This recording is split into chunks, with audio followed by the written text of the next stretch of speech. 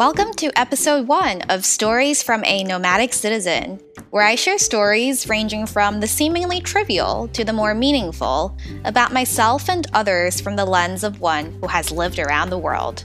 This is Grace, and I am recording this from New York City. You might wonder, what kinds of stories exactly will I be sharing? Well, let me first explain why I decided on the name Stories from a Nomadic Citizen. The word nomadic came about quite instinctively, since I've moved around every few years before I even turned 1, and I haven't lived in one country consecutively for more than 5 years at a time. As for citizen, this was a more deliberate word choice. For me, the phrase nomadic citizen could actually sound a bit paradoxical. Because if you're nomadic in the sense of constantly moving across different international borders, it's likely that you spend a good amount of time living in a country where you're, quote unquote, a visitor rather than a citizen or permanent resident.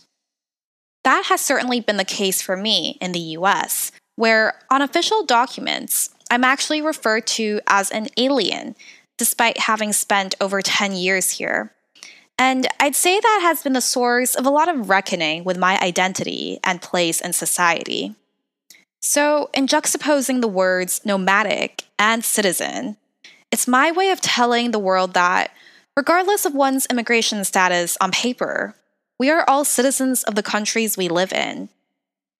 So there you go. You now have the whole origin story of the podcast name. So a little bit more about myself. I'm in my late 20s, and I have been living and working in New York for quite a few years now. I'm technically from Taiwan, but I was born in South Africa and have lived in Brazil, Taiwan, Portugal, and Spain.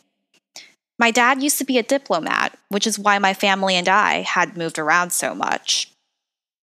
At this point, perhaps your natural follow-up question is, why am I starting this podcast? Well, let me backtrack a bit. It's now been over a year since the COVID-19 pandemic started, and although I had listened to podcasts before then, it was really during the pandemic that I began what you would call binging on podcasts. As in, as soon as I woke up every day, I would listen to news podcasts on NPR One. And during my work lunch break, I would listen to a variety of lifestyle, business, or tech-oriented podcasts, ranging from The Cut to Pivot, followed in the evening by somewhat lighter shows like the Tennis Podcast. What I really like about podcasts is that element of intimacy, when it's just the speaker's voice guiding you and nothing else. On a practical level, it's beneficial because I try to avoid spending too much time in front of the screen when I'm not working, since my eyes are already pretty fatigued from doing so during the workday, as I'm sure many of you can relate to. But that aside, typically the podcasts that I'm most hooked to have hosts who are great storytellers, whether they're talking about current events or something on a more personal level. Some of the podcasts give me a sense of community and belonging, which I've felt the need for even more than usual, since I had suddenly changed from having lived with 2 roommates for years to living by myself when the pandemic started. And that got me thinking, I can share stories about myself and others whom I've crossed paths with from the lens of someone who has moved around every few years and is still trying to find her place, literally and figuratively. So that is ultimately what got me to sit down, compile some notes, and record this first episode. Although I would love to have the podcast resonate with all listeners, I believe it would be especially relatable for those who've moved around a lot or those who are simply trying to find their place in this uncertain world. Now that I've shared all this background information, I hope you have a better idea of what this podcast is about.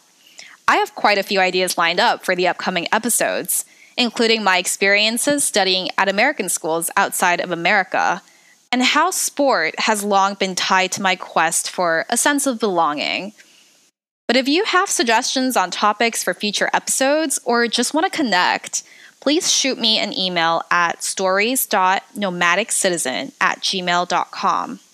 Although please do check the spelling of the email address in the episode notes, since there is just one C between the words nomadic and citizen.